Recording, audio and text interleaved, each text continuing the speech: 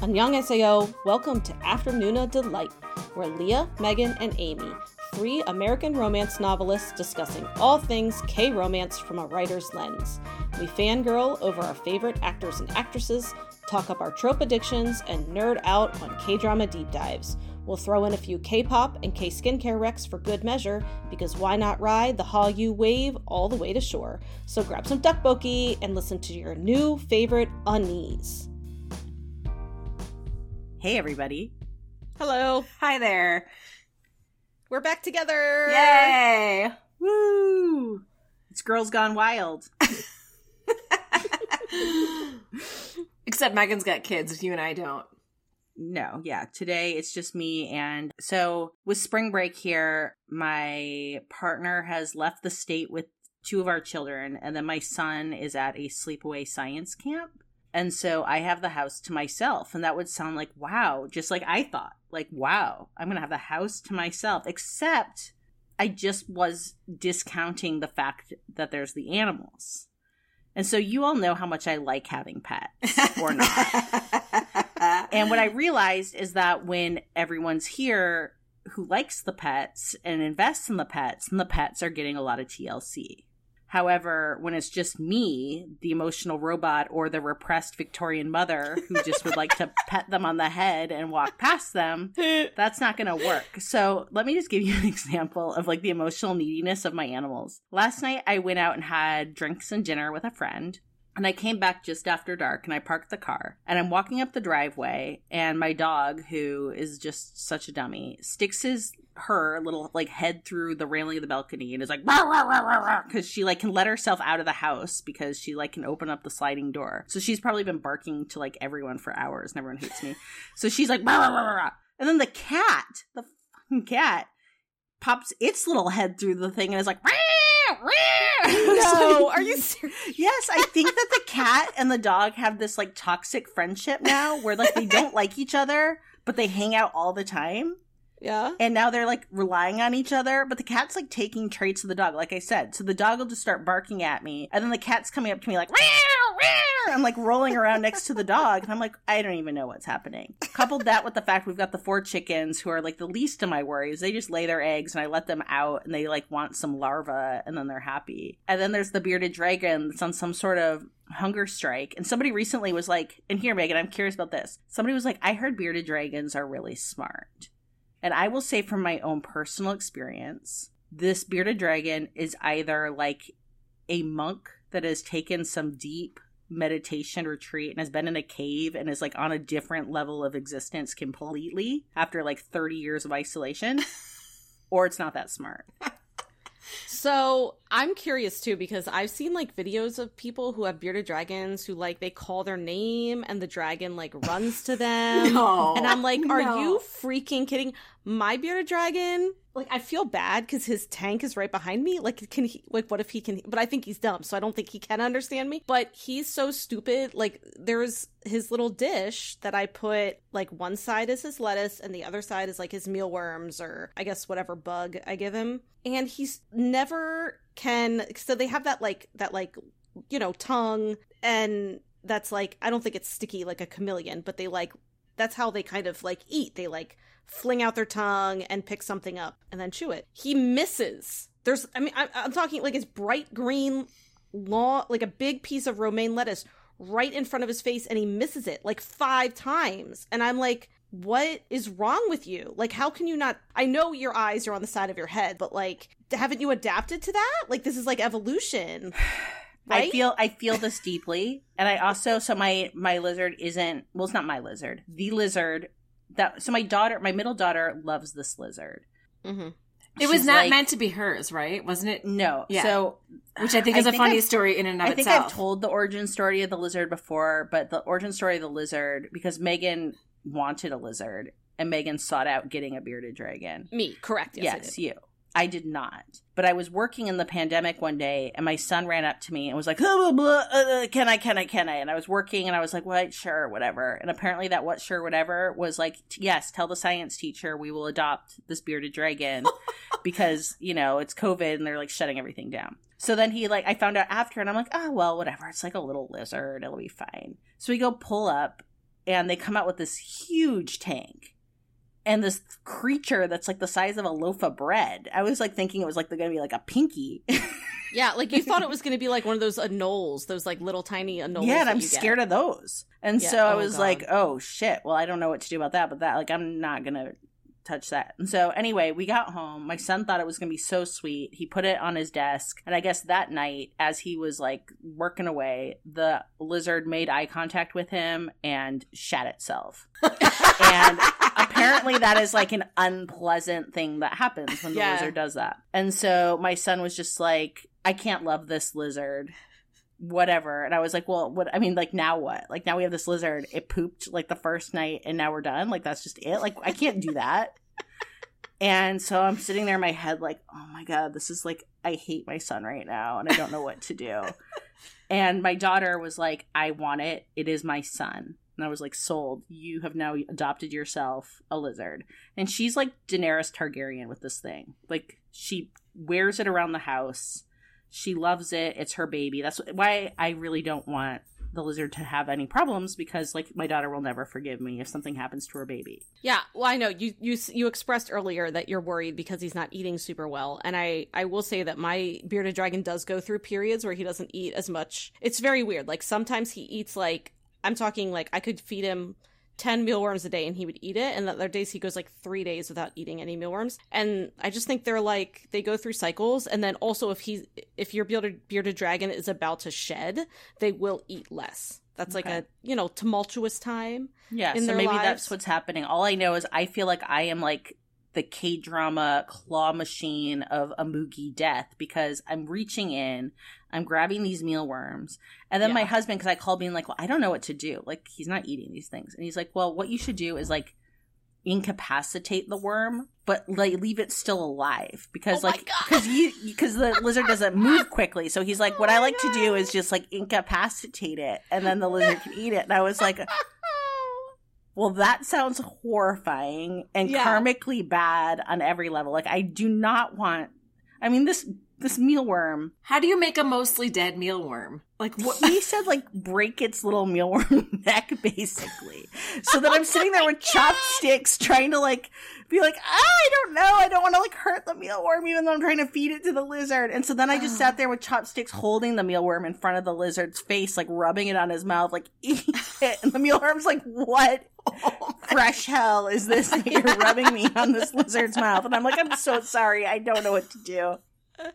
I bought like special like insect pinchers. They're basically just like massive tweezers, okay? And I have to do that sometimes. I have to like hold it in front of his face, but I always know when he's not ready. It's so funny because like these mealworms are like freaking out, like wriggling all over the tweezer, because I'm literally tweezing you to your doom. Yes. And they're like freaking out, and I rub it on his mouth, and if he does this slow blink, then I know he doesn't eat. He doesn't want to eat. Yes. So, okay, are there like brothers from another mother? Yeah. And if he does a slow blink, he's don't. He's not going to eat. You can't make him eat. Yeah, no, yeah, and he'll just close his eyes like he's disgusted with me. Yeah, exactly. Mine does the same thing. I'm like, what do you have to be disgusted about? I'm feeding you this fat worm that I just broke its neck. So now what? It's like this like worm that's like all effed up, and for what? For what? Oh, yeah. I really hope our listeners are enjoying 8 minutes of mealworms. Well, I'm not done because I've got one more thing and then I'm done. I'm not done. So the other thing about this lizard is that he used to be in a tank at the school with another bearded dragon. And so he was Yi and the other dragon was Norbert, after like the Harry Potter dragon. And apparently Yi, in some horrific Strangers from Hell effed up weekend, the teacher came back and Yi had eaten the foot of Norbert. Oh, God! However, they don't have teeth. They just have, like, their little mouth and tongue. So did he just, like, hold it down and, like, aggressively, like, lick it? I think they almost have, like, a hard rim, sort of. Like, because they can bite. Like, mine can bite mealworms in half. Well, just so you know, mine was also as a young dragon. He was in a tank with a bigger bearded dragon, and the bigger bearded dragon bit his toes off. So maybe this is the same. I think that's what happened. It wasn't his foot; it was toes. Yeah, he bit. Apparently, it's like actually kind of impressive to have a bearded dragon with all his toes, especially if he was in a tank with other bearded dragons, because that's what they do. They like bite, they bite toes. Well, we're here today to not talk. I mean, I know I started it. I think I just nodded off. What's happening? I'm so sorry to the listeners. Talking about our bearded dragon toes. Or lack thereof. Okay, segue is... Oh my god, how do you go from here? Toes are important. And so is finding true love. Oh my god. Good night, everybody. Yeah. Thank you and good night.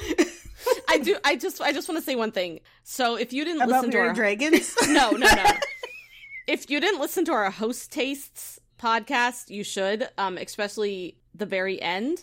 But it was really funny because we got a comment on our Instagram that was like, you know, when Amy loses it, like there's no coming back, because Amy laughed so hard at the end of that podcast.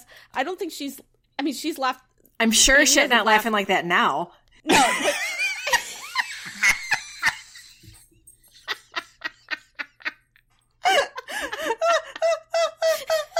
we are so not amusing her tonight. But I really love that comment. It made me laugh a lot because it's so true. Like, I do remember Amy laughed so hard. I don't know if she's laughed that hard at any other podcast. In her I was miserable laughing. You're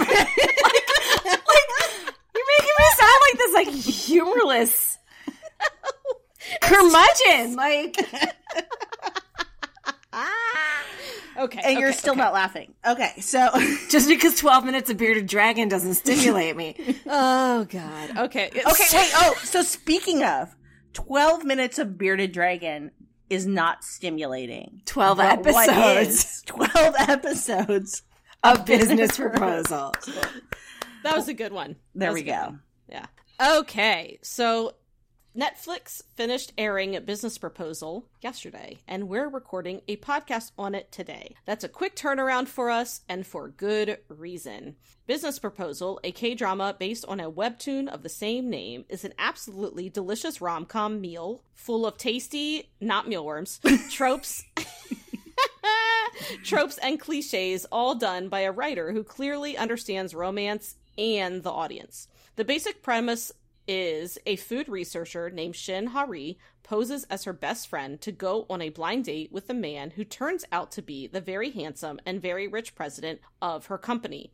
Hilarity ensues as she tries to keep her two identities a secret without being fired, all while the president, Kang Tae-moo, finds himself falling for her no matter which identity she's taken on. So here's a rundown of what you'll find in Business Proposal. Fake identities, fake dating, secret dating, shopping montage with a chaebol's money, a fall that leads into a kiss, more kisses, lots of kisses, cooking together, a drunken confession, a meddling grandfather, bathroom humor, fireworks, a hero phobia based on a childhood trauma, an umbrella rescue, and a very sexy romance between the secondary leads. Interested? You should be. This is a podcast hosted by romance writers, after all, so we're eager to get into why this hit all of our romance buttons. We're going to talk a little bit about it without spoilers first, but we can say with confidence that even if we listed every plot point of this drama, you would still absolutely enjoy every episode, as the cast is stellar and the drama is full of humor, heart, and some heat. So, first of all, of the tropes and cliches, and I use that word with love here, listed in the drama and any others that you can think of, which is your favorite of Business Proposal? I think that I am going to say that out of all of it, my favorite is just having an off-the-hook secondary lead romance. Yeah, they were great. I completely agree. I love... It's kind of like with Run On, how there was just like a really solid... There was no love triangle. It was just a solid secondary lead romance. Yeah, I think that's one of the big things. I mean, you know I love a love triangle. Yeah. However, when there is just like a fully formed, really great B romance, because a lot of times I feel like I really loved like the hint of B romance we got in Our Beloved Summer recently. We talked about that. Yes, we thought it was that fun. was a lot of fun. It wasn't very well developed, but it was fun. Whereas this was like a fully formed, I was at times almost more invested in the secondary romance, even though I liked the primary romance, but that's just how good the secondary was. Yeah, it almost felt like 4 main leads sometimes. It did. Yes. Which I was totally down for. I loved it. Yep. So I feel like I mentioned this we had a podcast that was like our favorite cliches or something like that. And I'm almost positive I talked about like drunken confessions in that one. And this had a drunken confession on playground equipment, because K-dramas also love playground equipment. They really do. It's like all like the swings same and playground slides. too. It is, I know. So there was one in this, which was actually like a really pivotal moment, and I just really freaking loved it. It was a really good one. I liked it a lot too, and it was because it was a different kind of confession, right? And I liked that. A love confession. Yes, I liked it a lot. Yeah, and same thing. Like speaking of being different, I loved the later in the drama umbrella rescue, because it was also a little bit of a flip on the norm, and I liked it a lot. Mm-hmm. Yeah, there's something super romantic about the umbrella for me. I love it. Like it makes me think of like one of my favorite umbrella scenes was in I Am Not a Robot, and like it always kind of brings me back to that because I really love that one. So yeah, I like this one too. Yeah, and even just like in I Am Not a Robot, like the umbrella had like a lot, like there was like a meaning to the umbrella itself. And in this, there was a meaning on why the umbrella rescue was so special. Yes, so absolutely. I completely agree. So did we have any expectations going into this drama? So I'll actually go first. I would say that the title, now I think the title's really good, but at the time I thought it was kind of bland. And also the cover poster for the drama were just kind of average for me, so I wasn't planning on checking it out, honestly. And it was only after seeing a lot of chatter on social media about how hilarious it was, and like I saw some kind of like gifs and little scenes, and I was like, okay, this looks like worth checking out. And I'm so glad I did, because there's definitely like bonkers humor and kind of like over the top humor, and that's my favorite, and this had it in spades. Yeah, I was laughing out loud early on in episode 1, and I think that says a lot for how well they did the comedy. And so Megan, you were the first one who watched it, so obviously like what drew me to this was you raving about it and like saying that it was like Secretary Kim, but like possibly even better. And that's not to say anything bad about Secretary Kim, because we love that one, but I do think that business proposal writers love Secretary Kim as well, because I felt a lot of homage to that drama, and because I love Secretary Kim, any comp is gonna sell me. And I was immediately charmed by the 4 leads, played by An Hyo-sep, Kim Se-jung, Sol In-na, and Kim Min-kyu. And I mean, the whole ensemble was lovely and really funny, and I adored them all from the start. So I really felt this drama, as you said, I feel like it was a little bit almost like a love letter to What's Wrong with Secretary Kim. Like I definitely felt that there was like, they knew what they were doing. And clearly they love Secretary Kim because there were just a lot of similarities, but it was still different enough, obviously, that it stood on its own. But I did kind of like that, because I felt like, okay, whoever wrote this like appreciated Secretary Kim, as they should. Because I would say that An Hyo-sep was definitely kind of like a different version of Park Seo-joon. Okay, so any funny blind date stories of our own? Yes. So going back in the time machine to, circa 2021, 22. No. What? Going back in the time That is not a time machine. That is present day. going back into the... Okay. Round 2. Yeah. Jumping back into a time machine and going to the year 2001, 2002. My mom was a nurse who worked in a nursing home environment with Alzheimer's patients. And at this time, I had gotten involved with a guy who is now my husband, who was Australian, and my mom was not loving the idea of me getting involved with someone overseas. So, much like a K-drama parent, she concocted a plan where she was going to get me to fall in love with someone local who was very much not going to be like my boyfriend. And she didn't have a large pool to choose from because, she was like a 40-something mom. Like, she wasn't like out finding like young 20-something bucks. So she worked with what she had. And what she had were Alzheimer's patients and the family that would come visit them. So my mom, like some spider spinning her web, there was like some nice guy that would come and like visit his grandpa once a week. And my mom was like, this is it. Like, this guy's it. And he was like really friendly apparently and nice to my mom and kind to his grandpa. Like, good guy. Like, he probably would have been great marriage material. Anyway, my mom was like, I don't even remember what the correlation was. Like, you're a human, my daughter's a human, you have that in common. Like, let's have you all hang out. So I'm like at home one day and this guy just shows up at the house and is kind of confused and uncomfortable. And I really quickly realized that my mom has like brought home a guy from the nursing home who was visiting his grandpa to be like, you need to meet my daughter. And I was like, what fresh hell is this? And how is this even possible? And like, who is this poor boy? And like, how can we save him and myself? And so it really quickly comes out that he has a girlfriend. He like really gets that out there fast. And I was like, well, we have so much in common considering I have a boyfriend. And we're all sitting there having cups of tea with my mom, who's come home from work and is still in her nursing scrubs. We lived across the street from the nursing home, so that's how she brought the boy home. I should give some context. It wasn't like they drove across town. We literally were like on the doorstep of this place. And, you know, the sparks did not fly. I was humiliated and pissed off. And very much like, why are we bringing home strange guys to like lure me away? And it just is like, just not a good look, Mom.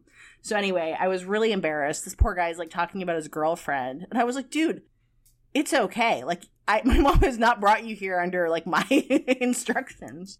And so, yeah, it felt a little K-drama, like very much like two people who really did not want to be meeting under those particular circumstances. And I mean, he was fine. Like, good for him. God, I hope he has lived a blessed life. #, blessed to him. But that was just not going to be my journey that day. Right. That's absolutely a K-drama. And surprisingly, I don't have, that I can think of, I don't have any good blind date stories. I don't know if you consider now, like, you know, dating off of dating apps, if that's like truly a blind date. I mean, I guess when you meet for the first time, but I think this is more like, you know, like your friends set you up. Yeah, no, I've never a... actually like been like set up like that. But if I ever do have a blind date that's going south, I'm totally going to steal something that, I'm going to steal from like what Shinhari tries to do, like in her first date with Kang Tae-moo, which I won't spoil right now because Megan has a really good part of it later. But just how over the top she gets with trying to just turn him off immediately. And instead she's like completely charming. It's so funny. She's so charming. She is. I had a crush on her this whole time. Yeah. So how did we feel about the pacing of the drama and the 12 episode length? So I've really fallen in love with the 12 episode length. To me, 8 often feels too short. Like My Name, I felt like we needed more. I really liked My Name, and I think it was well written. But, you know, I really could have gone 12 episodes there. Same with Semantic Error. So 12, I feel like, is just kind of a sweet spot at the moment. And 16, or, you know, I mean, like, look, and I'm the person who likes the longer dramas. Like 20 to 23, 24 don't put me off. But the 16 level sometimes feels like what it's quote unquote supposed to be in terms of length. But I feel like since there's this, like, idea that, like, 16 is probably, like, some contractual obligation many of the times, it feels like we can really get some introduction of some saggy middle in terms of plotting. And you really avoid that so much more in a 12-episode drama. Yeah, it's funny, because right before we started recording, we were talking a little bit about, like, the books we're working on now. And, you know, I was saying that my longest book was, like, 80K. And I think it was actually, like, my weakest book, because I don't think it should have been 80,000. And I was stretching it to 80,000 because that's what I was contracted to do at the time with a publisher. And it's not good. I think there are a lot of people who can write 80K and write it well. So I'm not saying that. I'm just saying there are a lot of people, I don't think, that write 80K well, and I am one of those people. And I think my books are much better at a shorter word count. I'm talking about word count, by the way. Sorry. I guess I know that's just like normal talk for us, but yeah, I'm going full like author talk, but I'm needing 80,000 words. But anyway, so it's just interesting to me because it's obviously similar with K-dramas, and to me this length felt really perfect. Of course I wanted like more of like all the characters, but I think the 12 episodes seems really great for a rom-com without like a big external plot, like, I don't know, a serial killer or something, you know what I mean? Secretary Kim could have been 12 episodes. Exactly. Easily. Yes. And I think it would have been a lot stronger if it was tightened up into 12 episodes. So I think whoever made that decision was correct. Yeah, 12 seems to be like a really good sweet spot, like you said, for a romance that doesn't have like a big conflict in it. And even though Secretary Kim did have a bit of a bigger trauma, I guess, there wasn't much conflict, which is why, like, I don't think Secretary Kim had a saggy middle at all. It had a saggy end. You know, like everything was resolved and everybody was happy. And then we had like 3 episodes of fluff, which some people enjoy that and that's fine. But the story was done for me. So I was like, what am I watching for here? Whereas this, like the arc had just enough time. There wasn't, you know, filler or anything like that. I didn't feel like anything was drawn out. And we didn't have a huge conflict, which I was totally okay with. Like I just adored seeing these actors on screen and the chemistry that they had together. And 12 was a perfect fit for that. Yeah, I mean, every episode is just, like, focused on the 2 romances. There was rarely, like, a lot of other stuff going on. I mean, there was, like, obviously some stuff going on in the chicken shop, which her parents owned, which was fun. But, yeah, for the most part, it was really tightly boiled down to the romance. And now it's time for our favorite part of our podcast, which is the K-pop rec of the week. And this week, Megan's going to do it. So, look, I have 2 this week. And because it's our podcast and we can make the rules. Do what we want. Yeah, my time. My time. It's my time. So let me say this. I'm talking like I had put in our script a while ago that I was going to recommend Blow by Jackson Wang. Jackson Wang is formerly of GOT7. And so because I had sent Amy and Leah this like video and song and I'm like, this is so good. So it is in all English. Jackson is fluent in several languages, including English. I really enjoy Jackson. I haven't always loved his solo work, but this song is on another level. The video is sexy as hell. Oh, it's so good. Oh my god, it's so good. But it's like sexy in like a cool concept way. It's not. Do you know what I'm saying? Yeah, it's, I just, you gotta check it out. That's basically all I gotta say. It's sexy without being raunchy, is what you're saying. Right, and the concept is really cool. He's in a corset. It has this, like, old Victorian, dusty, sexy vibe. I don't even know. I love it. Okay, so that was always going to be the recommendation. And then good old Big Bang had a comeback. And I could not. You couldn't skip it. I couldn't skip recommending. Let's not use double negatives here. Yeah, you're right. So I couldn't skip mentioning this song because it's really incredible. So, you know, Big Bang is huge. I don't really need to explain the importance of Big Bang in K-pop, and they're all discharged from the military now, and so the 4 of them, because the one left the group, released Still Life, and the song itself is like, it's like this like hopeful goodbye in a way. It feels like a goodbye, but there's like a lot of hope to it, and it's just beautiful. And so is the music video, and I love it. I can't stop listening to it. It's like a ballad, but oh my god, there's just so much to it. And I really think you need to watch it with the music video because that has a lot of meaning to it as well. And one thing that I'm really happy about is, so Daesung has always been kind of my bias in Big Bang, and I always feel like he's like a little underrated. And I sent the video to Leah and Amy, and Leah right away is like, who is this dude? I mean, who is this dude? And it made me so happy because she basically like fangirled over Daesung with me, and I just I felt as so one happy. should. He's beautiful. He's gorgeous. Yeah, and his voice is heavenly, and yeah, I'm really proud of Big Bang for releasing a song like this. So anyway, so there we go. I have 2 recommendations this week: Blow by Jackson Wang and Still Life by Big Bang. If you enjoy our podcast, you have our patrons to thank, at least in part. Afternoon of Delight Patreon allows us to keep creating content for y'all to enjoy. Thank you so much to everyone who is supporting us there. And not to brag, but our Patreon community is pretty awesome, and you can join at a tier that feels good to you. Gain access to fun perks like K-drama posts, monthly Patreon-only bonus podcasts, and even a live K-drama support group on Zoom. Because we know firsthand what it's like to have no one to talk to about those crazy plot twists, amazing characters, and all those feelings.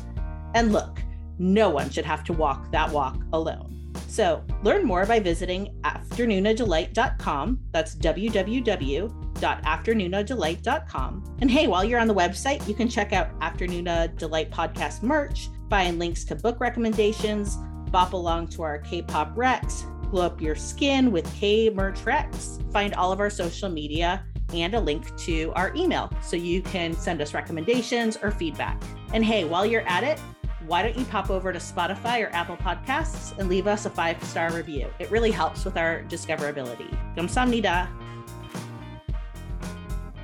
So we're now going to get into the spoiler section.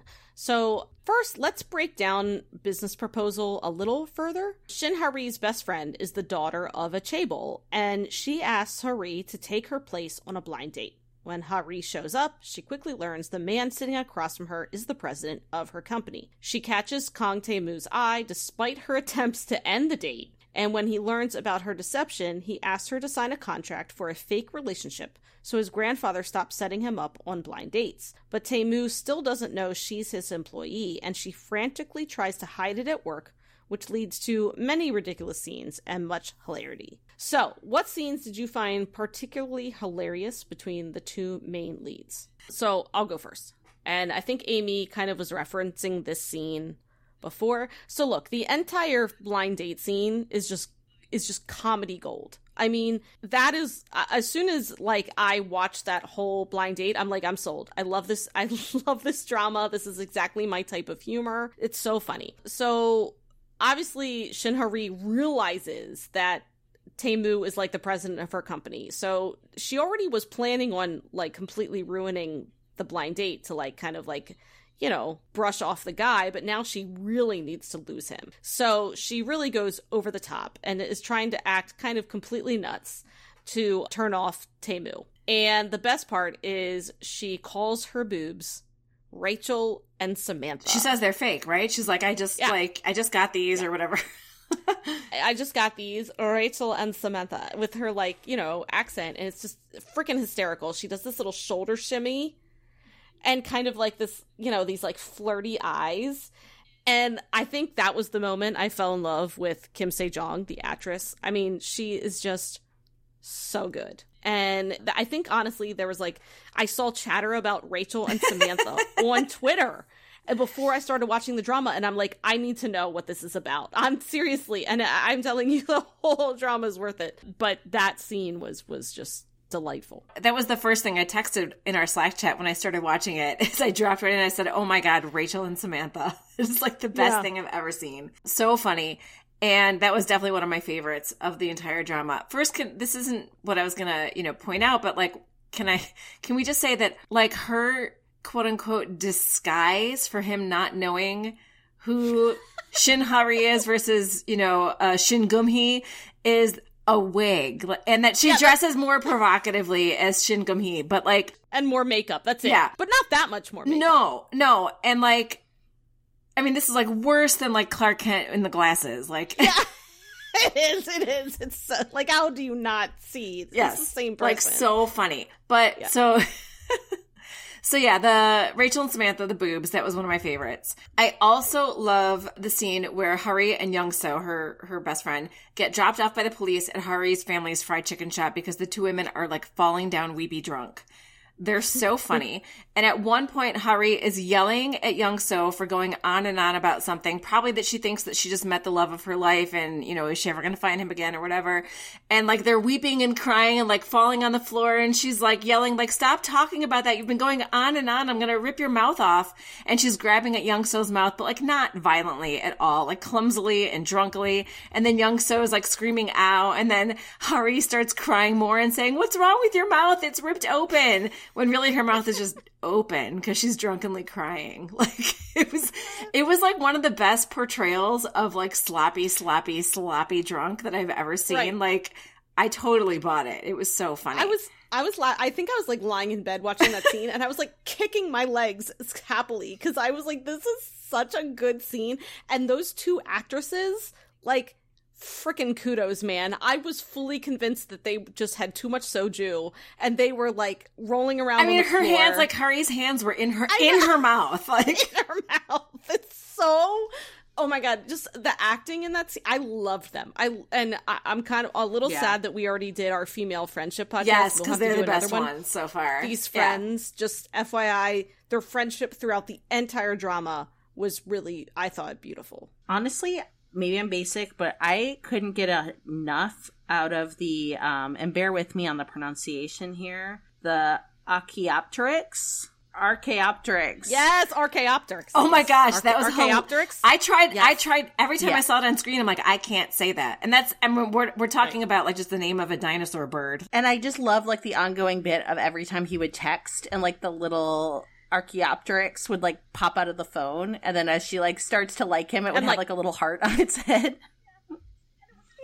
Yeah, and it would call like whenever he called, it would go like It was just such like a fun. I mean, like the thing is, in writing, there's often like a shtick you will do in romance where like you're gonna give like the hero or the heroine like a quirky nickname, or there's gonna be like some shtick. Like we all do it, everyone does it. But in this case, this one just like worked so well. Like it was so freaking random, and I was like, oh my God, this actually like takes something that I like really feel like I know well, and I'm really enjoying it again. It's like fun. Well, one thing I think is like that I usually love about romance novels particularly is I feel like they always kind of draw the reader into like inside jokes, and you feel like as a reader, you know, you have an in with the characters. There's an inside joke, and that's what the Archaeopteryx, I can't say that either.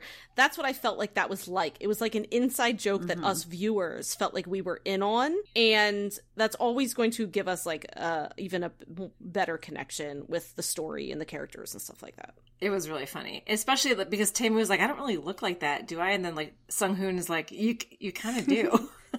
It's so great. And their friendship too. Yeah. I mean, just lots of really good. Yes. It was a good drama for friendships. Just like, you know, the inauguration for Joe Biden was a good time for Coates. Yeah. This was a great time for friendships. Okay, so eventually the truth comes out between Hari and Taemu in regards to both her identity and their feelings. We also learn that Taemu, in K-drama chaebol fashion, has a childhood trauma. But this isn't zip ties a la What's Wrong with Secretary Kim. This is rain. Like RAIN, like the wet stuff that falls from the sky. So, what did you think about this backstory? So, look, I appreciated that they didn't go full crazy backstory like her private life, because I'm sorry, I'll never be over that. Like, I'm not going to get into spoilers, but I'll never be over what they did in that drama. It was crazy and weird. Okay, so, but did I think rain was like a completely inconvenient phobia? Like, yes. It's rain. But it seemed like it most bothered him when he was driving, since that's, we're in the spoiler section, so, you know, his parents died in a car crash when it was raining. So, you know, fair, like, I hate driving in the rain too, but, like, he lived in New York for a while, didn't he? Like, it rains a lot in New York, and I just imagined him, like, riding the, like, underground subway for, like, hours while it rained, and, like, he finally emerges, like, days later when it's dry. Like, it just, you know, I mean, there were a couple times where it just like started raining and he got that like like frantic look, and I'm like, dude, you're not even in a car, like, it's okay. But it was, you know what, at least it wasn't like nuts. I think I was okay with it because it wasn't like, again, it wasn't like her private life or even What's Wrong with Secretary Kim, because that was crazy. Yeah, I was a little side-eyeing it. Like, I did message in our Slack chat, I was like, really, like, if he's going to have a panic attack every time it rains and he's behind the wheel, like, the man should never be driving unless he lives in the desert. Because, I mean, like, South Korea looks like it's got a fairly, like, you know, like, changeable climate like we do here in the Midwest, where it can be raining, you know, 1 minute and then totally sunny, you know, a minute later. So I was just like, and his reaction to it, I mean, the fact that he threw her out of the car in the middle of a storm with no umbrella, Just fucking get And out. she's like, he just stops the car and he's basically like, get the fuck out. And she's was like, the what? weirdest scene. And he's like, I was so turned off by that, I have to say. I mean, he made up for it after, but like the fact that he's like, because he didn't want her to see him have a panic attack. But as soon as like, get the fuck out of the car. I have a meeting that I forgot about. See ya. And like leaves her stranded. I know. When we go back and we unpack the flashback of what happened the night of the accident, and it was basically, you know, the parents had to go out, and Temu, as a little bratty boy, was like, I want to go to the amusement park right now. And they were like, you know, we got plans. And he's like, hurry up, come take me to the amusement park. So then he's in the car with his grandpa, you know, Chairman Kong, and he calls his parents, and it's dark and pissing rain. And he's like, I want to go to the amusement park right now. And I'm like, bitch, like, what amusement park are we talking about? Bitch, is it indoors? I'm like, is this like Mall of America playground? Because if not, like, I don't understand what's happening. Mall of America. Because it's Yeah, pouring for rain real. and it's past your bedtime. And then the dad is like, well, shit, I gotta get my kid to the amusement park at 10 o'clock at night. And he just fucking guns the gas and then spins out. Yeah. Like, it's within 1 second, he's like, okay. The car is just like, shoot, and then they're dead. Yeah. And I was like, I don't know. It felt like, that's the thing, is I forgave a lot in this drama. Yeah. Because there are things that were not perfect. I know We're at the gonna beginning, I'm like, it's perfect, into it's it. perfect. But yeah, this was one where, I don't know. Let's talk about grandfather. Okay, so Chairman Kong. What is your favorite grandfather scene, and what did you think about the conflict he posed to Hari and Temu? So I'm going to say Grandpa could get it. Like, I had a real conflict here because, my like, God. his voice, I'm a real voice girl. And that, like, gravelly voice, I was like, Don't you remember him from Suspicious Partner? yes. Like you didn't feel like no, this about I him did then? not. How old is he? We got to look up. I got to see how old he is. wasn't Suspicious Partner. I just realized that. Oh, as soon as I saw him, I'm like, what do I know him from? I had to That's find it. out like I knew right him away. too. I just couldn't picture it. Okay. All right, I'm looking it up right now. Lee Duck-Hwa is 69 years Well, old. I mean, what a fuckable age that is. Fuckable age. Add him to the list shit. with another mature hero letter.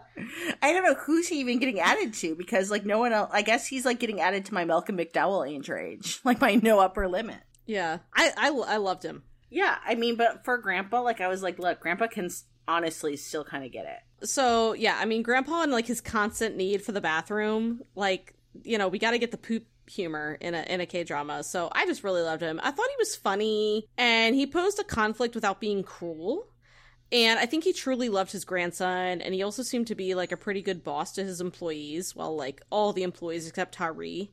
And I really cackled when they showed him wearing, like, a face mask and watching dramas. Like, I super loved And his like, face mask had like little whiskers on it. yeah, I super love the, like...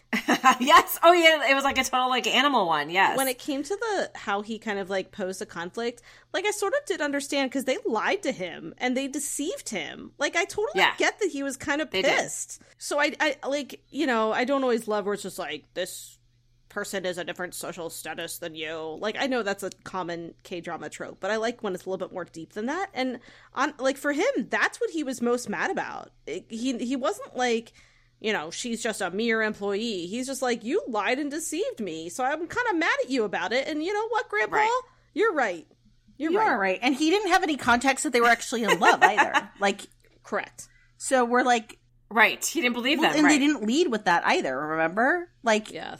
for a long Right. time, they weren't like there were at least a good part of an episode where he didn't realize they were actually together. He just thought she deceived him. And there is also this, like, going back to the poop humor, which I am not above the poop humor. Like, when he found out that, you know, Shin Gum-hee was also Shin Hari, the one who was always keeping him from having a really, you know, necessary bowel movement. Like, you know, that got to him Yeah. too. Like, I'm sorry. Like, she was always getting in the way of that when he found out that's who she was too. Like, that's a little bit of an ego slap as well. But you know what? I'm here for the poop humor. Like, again, I am not a robot. Like, there's some funny poop humor scenes in K-dramas. But aside from that, I also love the end scene when Grandpa's in the hospital and calls Temu to come see him. And Hari's like, no, let me go instead. And I'm going to like basically win him over. And it is such a funny, touching scene of like all the things that she does, you know, by bringing him Sangwa tea and putting on like his fishing show and then singing along to the TV. And she's like, is it bothering you that I'm singing like I always sing when I watch TV with my parents? He's like, I'm hard of hearing. I can't hear it. It doesn't, whatever. I can't hear it anyway. But then he's like bopping along to it when she can't see him. And, you know, it was really, really cute. I love that. I love that she says to Tamu, she's like, I'm usually really popular with the over 60 crowd. It was so funny. And, but he really was like falling for her and like who she was because she's super charming. And the thing is, in that scene, she wasn't putting on an act. Like, that's really who she is. Mm-hmm. Like, she's really, like, interested in other people. She's charming. And I love that scene. I could have had more, like, later with Grandpa. But, yeah, I like that a lot. The secondary couple was made up of Young So, which is Hari's bestie, and Sung Hoon, which is Taemu's secretary and his best friend. So what did we love about this relationship? I thought they were so fun. Like, I enjoyed their romance so much. Like, I was never, you know, when it switched back and forth between couples, I was never like, oh, I wish it would get back to the other couple. Like, they were just so fun. I love that they end up being next door neighbors, that Sung Hoon tries to avoid her because she is the reason for Hari, you know, basically deceiving and making a fool out of Taemu, his best friend and boss. But he's always looking out for her, like either secretly, like side-eyeing and eventually like beating down the creepo who put a secret camera in the lamp that he gave her as a gift, or coming to her place when she's freaking out about a cockroach, even though he's just as freaked out. Like, come on, talk about like scenes, like when he wouldn't even pick up the cup. That was the so cockroach. funny. She's got the cockroach trapped under a cup, and he's like, I don't want it to run at me. I'm not gonna pick up the cup. So instead he empties 2 cans of roach spray in like this like widening like puddle around the cup, like to the extent where they're both coughing from the fumes. And I don't know, they had like amazing chemistry. It was so funny and cute. Yeah, I mean, shout out to Kim Min-gyu, who is the actor who played Cha Sung-hoon. I loved him. I thought he was so, you know, charming. And I also love the couple. I thought they were just really complimentary. Like, I love how he was kind of like more quiet and stoic, and she's a little bit more like more wild and silly. And I just adored them. And I loved rooting for a secondary couple. It's one of my favorite things. Like, I just love rooting for a secondary couple, and this was a blast. And they were really sexy, and I thought it was nice because obviously the lead couple is like a little bit more angsty. There's more conflict, so we kind of got like the sexy a little bit quicker with the secondary couple. I really loved the proposal for them too, because, you know, she's like messing around in the car, they're driving along, she opens up the glove compartment, she finds the ring. She's like, are you going to marry me? And then he's kind of like, maybe some, you know, so they have this like thing. And then all of a sudden you see him like pull over on the bridge over the Han River. And she's like still talking at him. And finally he's basically like, are you just going to like freaking shut up and let me do this? And, but in a cute way. And I liked it because it felt like, I don't know, I feel like I am that heroine sometimes. So it just felt cute to be like, I don't know, when you're talking all the time and someone's like, can you just like not? Because I'm trying to do this like cool thing for you. So I really love them. And I also just want to say shout out because you, Megan, really loved this actress in Mr. Queen. And I liked her okay. Like, I didn't love her like you did. I loved her. In Business Proposal, I got it. And I was like, now I love her better in Mr. Queen too. Like, I didn't dislike her. It's just you were like so invested. And I was kind of like, it's fine. I freaking love the concubine of Mr. Queen. You're right. I did. I loved her. And now I feel like I'm ride or die with her in any drama. Like, I was so in love with her in this drama. You know what? I did not realize it was the same actress until like the very end. Someone, I think it was you. You said it. Yes. I did. Yeah, well, Leah said Mr. Queen. I was like, she was the concubine, right? And you were like, oh my gosh. Said it, and I was like, oh my God, she was. Because she played a completely different character. Like, transformed, like, she was like quiet, and this one she was like, you know, crazy. And yeah, I actually personally really liked the proposal because it felt true. I don't think Sung-hoon, would have done anything really public and attention grabbing. Like, I think for him to just like pull over and be like, I just want you. Like, I don't think he, like, really knew how to do frills. He knew how to, like, be there for her and be a really good partner. But I just don't think he was, like, a frills type of person. And really, she just wanted him. I don't think she needed the frills either. And so I actually thought it was kind of funny. I will say I thought the ring was Teimu's. So when she found the ring in the glove box, I was like, oh no, she thinks he's going to propose, and really it's not his ring. And then he's like, it's my freaking ring. Here, marry me. I was like, sweet. Speaking of the secondary romance, let's talk about that scene. The one where Young So drunkenly confesses that she likes Sung-hoon, and then we flash to the next morning and find out that they slept together. But Young So was too drunk to remember it. What are your thoughts on the consent in this scene? Let me say, first of all, that I wasn't convinced that they actually slept together. I kept waiting for Sung-hoon to be like, psych, like, by the way, we totally did not smash when you were hammered, but that never happened. So I really had to, like, face the facts that I was like, okay, so I guess they actually did. So here's the thing. Did it give me pause? Yes, of course. And do I prefer explicit consent? Yes. I mean, I actually am, especially in my books, I write very explicit consent. So yeah, but in this drama, I feel like it was already kind of setting me up for this fantasy where I'm consenting to what's happening. So Hari told Taemu numerous times very clearly that no, she didn't want to date him and that she wanted him to stop pursuing her.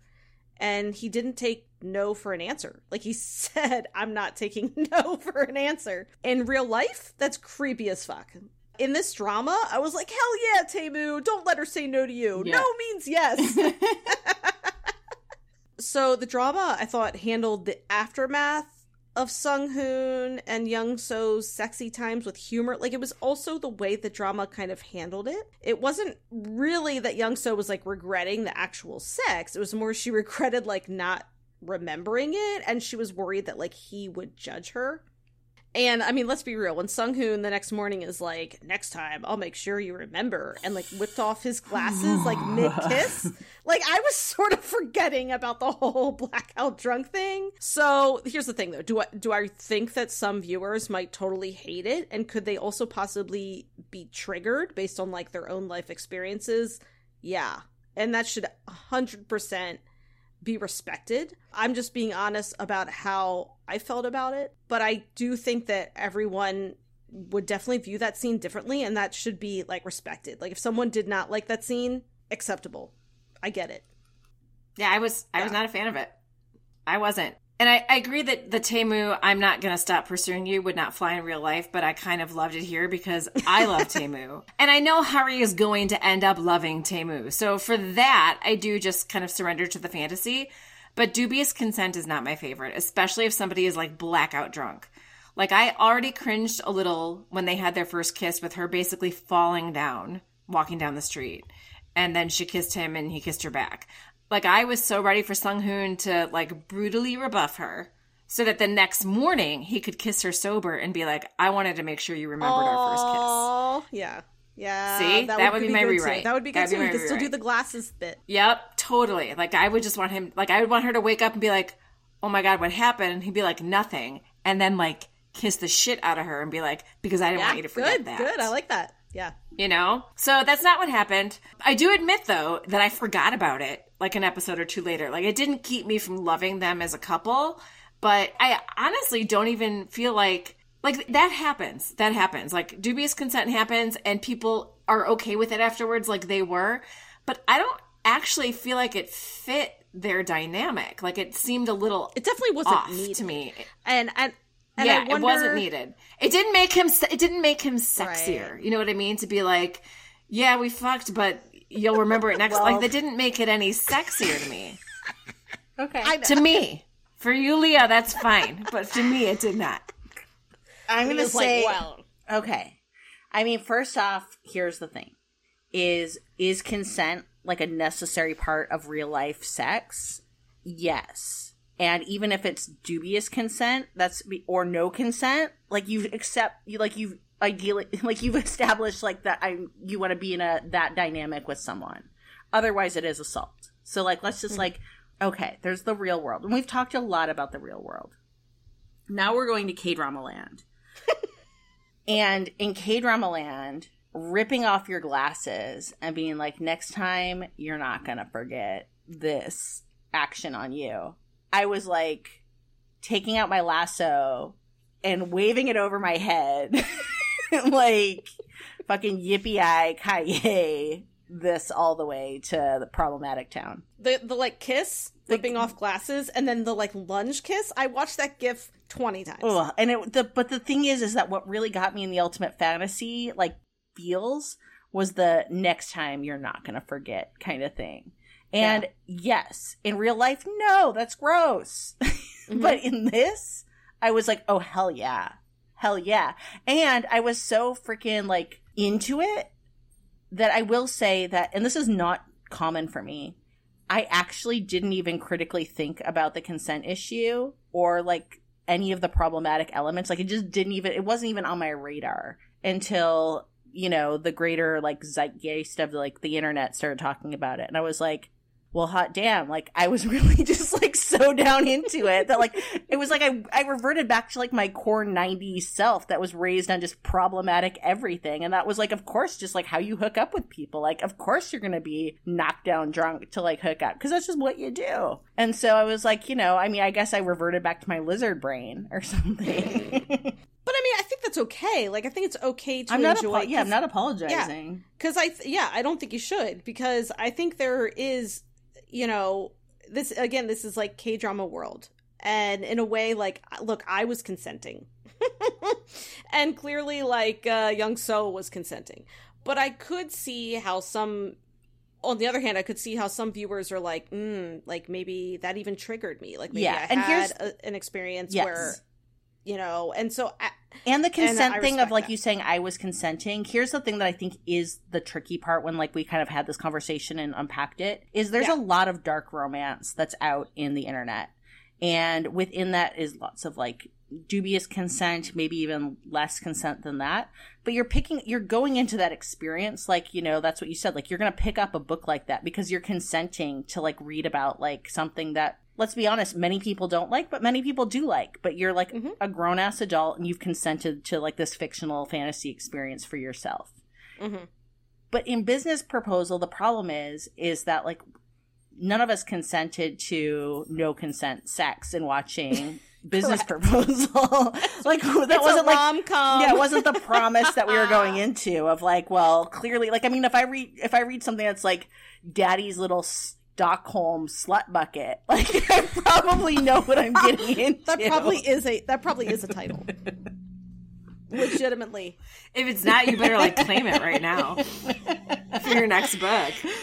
But yeah, like I think that's a part of it is it was so unexpected that I was like, really? And Like, that's the triggering problematic part where for me, I didn't have that as a trigger, so it didn't actually hit me at all, and I wasn't sensitive to it. And then later, I do understand that part. So now we're kind of in this like mixed thing where it's like, look, I liked it, but I also get why that was not the best call. Yeah. So I think my thing is just like if someone didn't like it, be respectful of it, because that's obviously okay, and I also see it, but I also think it's okay on the other hand to be like, you know what, I was ready to go with the flow with Sung-hoon with his sexy glasses.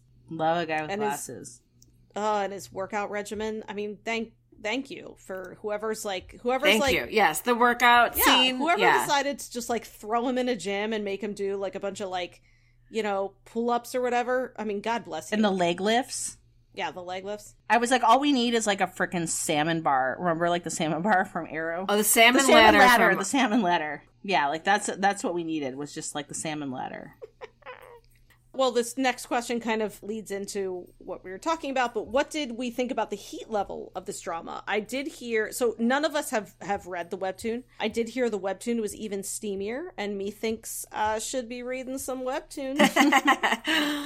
I mean, I loved it. I think it fit the pacing of this drama. And we even get, you know, especially with our main leads, we get a sweet, like, morning after scene, which I really liked. And then it's punctuated with some good comedy as Hari and Taemu are caught acting all coupley outside the chicken shop by her parents after Hari had said she was sleeping at Young So's the night before. So her mom basically beats her with a rice cake. She does.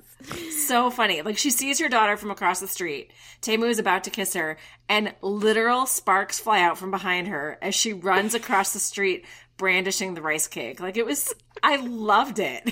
Like it was like, so I think like I think there's just some really good pairing of like the romance and the comedy in this. And yeah, I liked that once they decided we are dating with like real intent here and they have sex, like I loved it.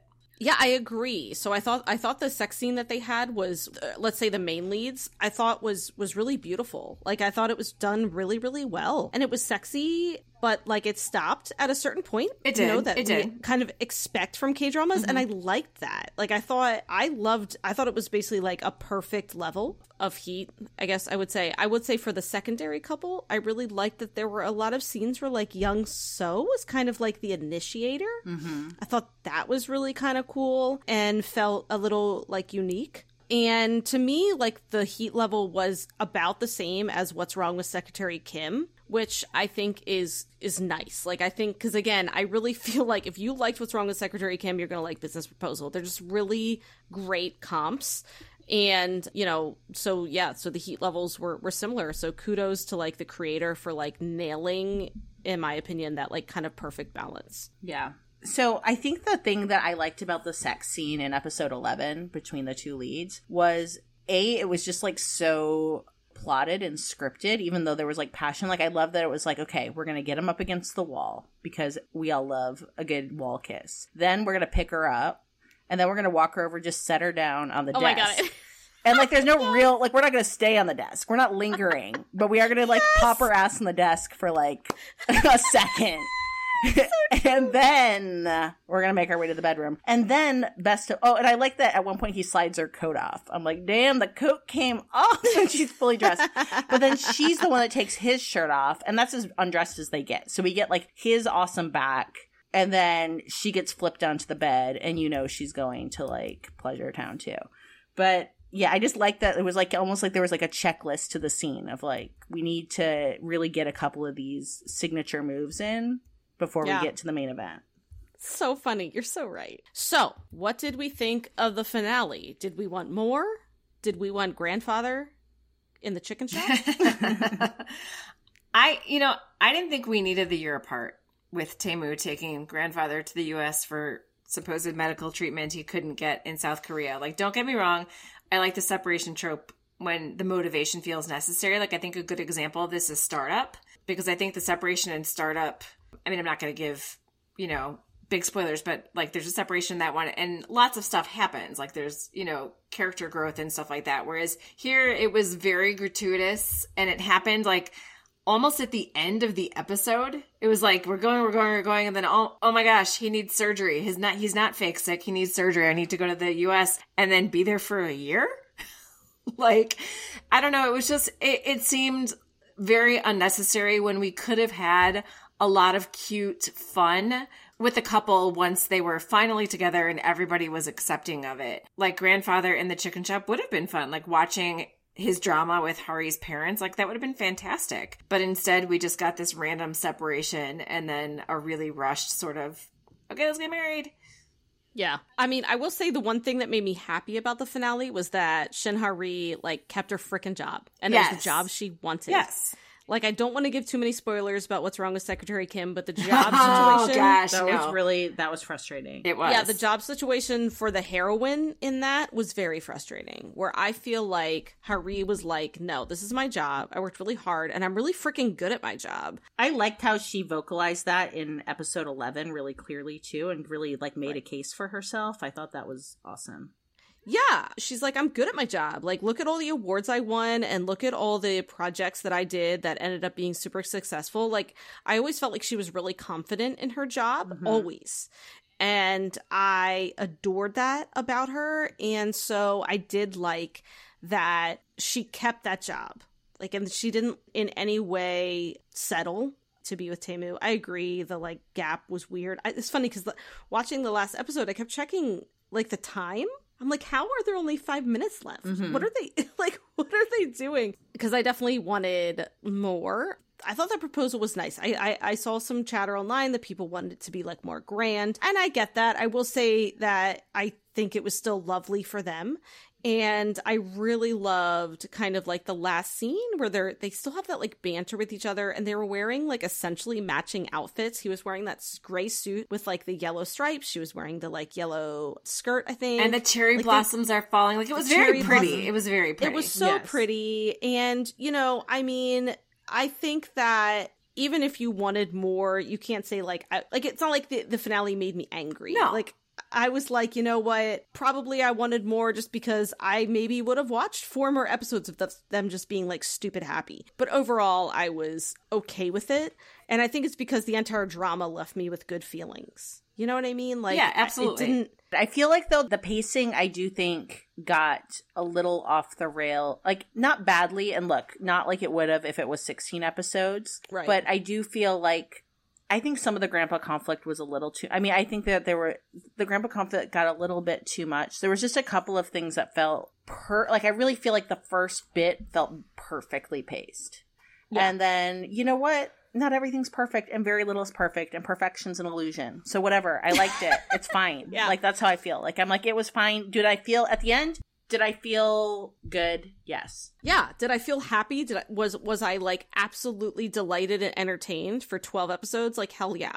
And that's the thing. Like, that's what, you know, I see a lot of people who are like, I just want a really good, happy ending. And I just want a drama that makes me happy. Well, this is it. Like, this drama is just going to make you happy. The conflict isn't crazy. You're not going to cry. What? I didn't cry at all, I don't think. Yeah. No, I mean, I could have done with I could have done with no rain. The rain trauma was just not it. Like, I really feel like they could have found a different trigger. Because rain, like you said, like, rain is like, unless you're living where I live and we're in a horrific drought, plus it just doesn't have weather. Rain is like, are you just gonna have them go catatonic every other day? Right. Okay, and then is there anything else you want to get off your chest about the drama? Yeah, we didn't talk about the amazingly awesome cousin. Yes. She was so funny. That's exactly what I was going to mention. Okay. Well, why don't you talk about the best line of like the whole drama then? Okay, so Jo Yoo-jung was played by So Ha-won, and so she's Young So's cousin, and she was just this like complete comic relief in a drama that was already funny. And so the way she talked was she mixed a lot of English in with her Korean, and it was like the way this actress delivered the lines was so funny. And so she kind of has this like weird like antagonistic relationship with Young So, but then she also like kind of needs, I mean, they're relatives. So at one point she like really needs to confide about something. And Young So's like, can you call like a friend? Her cousin's having like a mental breakdown, and she's like, you know, I have no chingu. And it was just like the funniest thing. Oh my God. It was so funny. Like, she's just, again, it was like the way she delivered the lines. It was like the English words that she used mixed with the Korean. It was hysterical. I loved her so much. I saw someone online call her annoying, and like, I'll fight. I will fight. I thought she was fun. She was super fun. It was a fun little like competitive, you know, relationship that they had. But then when it came down to it, like Young So was there for her when she needed her, and it was very, very cute and very sweet. They were so cute, and so shout out to her because she was a fantastic actress that I thought like really delivered in that role and made it stand out in a way that could have easily just been kind of like, actually could have been annoying or like a passing, like whatever. Like, she just really, really nailed it in my opinion. Yeah, I would almost watch a drama with just her. I don't know. Right? I mean, like a very short one. I'd go like 8 episodes for her. But she might be a little much for like a main character. But I could watch her finding love for sure. Or like a 2 episode, you know, like she was just so quirky. Yeah. Okay, so I think that is it. If anyone else has anything to say about Business Proposal, but I think in short, we all loved it. It was a really fun drama. It wasn't super long. And if you made it to the end and you still haven't seen it, it's still worth it.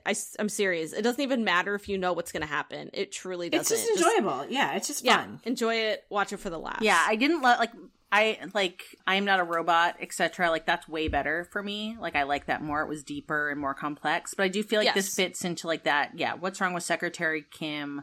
You ate some candy and afterwards you don't feel sick about it. You're like, that was fun. I mean, I almost feel like it was like Touch Your Heart too, except Touch Your Heart was maybe a little bit more in depth too. But it fit within that. Touch Your Heart's probably a good comp too. Yeah, I just felt like what it lacked in some of the plot depth, it balanced itself out by having such highly likable characters. And so much humor. Yeah. So funny. And so they were just so yeah, you're like, okay, there's like the rain trauma and that's dumb. And like grandpa, like whatever with his like needing, like, you know, we have to hide the relationship stuff with grandpa. But it was like, I don't matter because there's a freaking feathered dinosaur popping out of the phone and there's like the Eye of No Chingu and there's just like so much funny, whatever. Oh, and you know what though? And the other thing, okay, I don't want to end this on a negative, but we didn't address it at all, was the evil ex of the best friend. Like that was when I felt like I'm like, okay, we really are starting to throw some conflict at the wall here. And then she didn't even, and then when he was like, she's too embarrassed, so I'm apologizing to you for her. Yeah. You know, at the end, that was in the last. I forgot about that. I feel like I just like forgot about it because I was like, because I don't care. It was just so like unnecessary. And so again, that's where I feel like there were things that towards the like last quarter that I was like, you know, we didn't need that. However, you did such a good job with the characters that were kind of like fine. It's fine. Yeah, I'll forgive you. I'll take my wag of the finger and I will put it back in my pocket. Okay, so what are we all watching? Nothing. I just finished this like an hour ago. I am playing catch up with Pachinko. I've got one episode to go, and so oh my gosh, wait! I haven't missed. Did I miss one? No, I just haven't gotten to 4. I haven't watched 4 yet.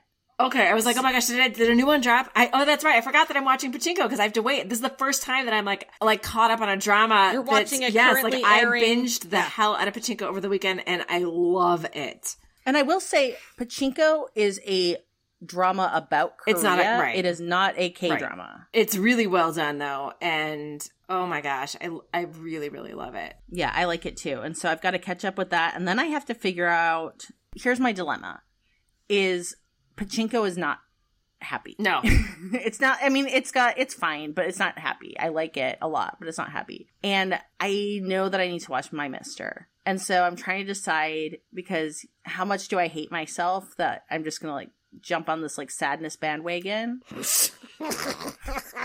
I mean, I don't mind sadness either. It's just, I'm not really feeling it's spring. I know. My yard smells like jasmine. I'm like, okay. I mean, I'm going to BTS. I gotta tell you. Okay, so I technically finished the drama this afternoon. And then I came home and I did some work stuff. And before, like, I was eating dinner and I was like, you know, maybe I'll watch the first episode of My Mister right now before we log on. And I open up Netflix and I go to the first episode and I'm like, all right, it's a 16 episode drama. Okay, not terrible. It's not, 24 that I have to, get through. Even though, whatever, like Mr. Sunshine can be 600 episodes and I'll watch it. But then I go to start the first episode and it's 90 minutes. Megan's like, yep. 90 minutes where it's cold, likely raining, and everyone cries. So have fun. Okay, I mean, take that out when we go. Take that No. That has to stay. Yeah, we're gonna do it. But here's the thing: is I think that you really need to go to semantic error. I think that we need to do semantic error first. I promise, semantic error is short, and you will love it. It's delightful. Just delightful. I mean, I would watch it again. I loved it so much. I'll watch it for sure. I'll watch it. Yeah, you will love it. We want to record upon it because it's delightful, and a lot of our listeners. Yeah, no. I want something delightful. Delightful works for me. Let me just say, like, where I'm at right now, just with one other thing too. So I watched this J-drama that was called Mood Indigo, and it's a male. It's really hot and intense and fucked up and not happy. And at the end, you're just kind of like, oh god, I just feel really not good. But then there's a sequel. And the sequel's called The Novelist. And it was such a good show that I'm like, I gotta see the sequel. But like that was really brutal on my heart. And now now I'm like, okay, so I'm gonna watch more just kind of like self-loathing, sad, kinky, Japanese sex. Yeah, I guess I am. I don't know. Okay, well, I am watching Prison Playbook. And I don't even know why I started it. So I know Sarah, one of our listeners, she's on Instagram at KDramaThis. She had watched Prison Playbook and she like told us, she's like, you guys will really like this. It's by the same writers as Hospital Playlist and the Reply series, which is very evident when I'm watching it. Like, I see a lot of similarities. It feels like Hospital Playlist set in prison. Like, that's kind of what it feels like. I will say I like it 10 times more than Hospital Playlist. Interesting. I am freaking... Well, okay, I will say, though, I didn't like Hospital Playlist as much as you guys did. I love Prison Playbook. Like, I'm actually, with each passing episode, I'm becoming, like, more and more obsessed. And I think there's a couple reasons I like it more in Hospital Playlist. First of all, there is one kind of central character that you can kind of hang your hat on. Does that make sense? Where I feel like in Hospital Playlist, it was just more of like an ensemble cast. Whereas Prison Playbook, there is like one central character. He, like, you follow him, you know why he went to prison. The cast is huge and you are invested in like all their different stories. But I feel like there's always this kind of like central character you can come back to, which I like, and everything kind of revolves a little bit around him, and you see like his interactions with all these other characters, but you're still getting the backstories of all these characters. I would say like the narrative writing style is very similar to Hospital Playlist, and I love it. Like, it's set in prison, but so obviously there's like bad stuff that happens, but the amount of like goodness and kindness in people that comes out, like, it's like, I just feel like every episode something makes my heart like swell 3 sizes, like the Grinch. You know what I mean? Like, I feel like I'm like looking down on Whoville, like it's just in prison. As they're all going, Yahoo! Yeah, I'm really enjoying it. I'm on like episode 11, I think. Like, I'm really going through it fast because I find like I'm watching it in spurts, kind of like over lunch or whatever. But it's really delightful. I'll just say flat out, if you liked Hospital Playlist, I really think you will like Prison Playbook. It's great. And so the main character, just to know, is played by Park Hae-soo, and he was Sang-gu in Squid Game. And I mean, like I said, the cast is huge. Oh, Leah, the like second male lead kind of in the triangle of Our Beloved Summer, is also in it. You know I like him. I know, and he plays a completely different character. He's like really charming. Is he a guard or a prisoner? He's a prisoner, and they call him Jailbird because he's basically like always in jail. And that's not a spoiler. Like, you find that out right away. And Jung Hae-in is in it. I mean, I can't even tell, like, everyone is in it. Oh, let me just say this real quick, because this also is not a spoiler. Choi Moo-sung, who is Gunnar Jang in Mr. Sunshine and is Tech's dad in Reply. So, who Tech is played by Park Bo-gum. So there's this scene where the character played by, Choi Moo-sung is like, hey, when I was younger, people used to say that I look like Park Bo-gum. And it's just really funny because it's like this kind of like, ode to Reply 1988. And yeah, I'm just super freaking delighted. I love it way more than I expected to. I thought it was just going to be like, okay, cool. And the first couple episodes, I was like, all right, I like it. But now I'm like super into it. So yeah, I'm really enjoying it. And it makes me very happy. Okay, so thanks for hanging with us as we went through A Business Proposal. We hope you check it out because we really do love it. And yeah, until next time. Annyeong! 감사합니다. Thank you for listening to Afternoon of Delight. Where can you find us outside the pod? Head on over to afternoonadelight.com. That's AFTERNOONADELIGHT.com. You'll find links to all our social media, our book recs, K-pop and K-skincare recs, and if you want even more Afternoon of Delight, because really who doesn't, you can join our Patreon, where you can choose the patron level that's right for you. Join in daily K-drama conversations, listen to bonus podcast episodes just for patrons, and participate in our monthly live K-drama support group via Zoom. We can't wait for you to be a part of the community. Until next time, annyeong!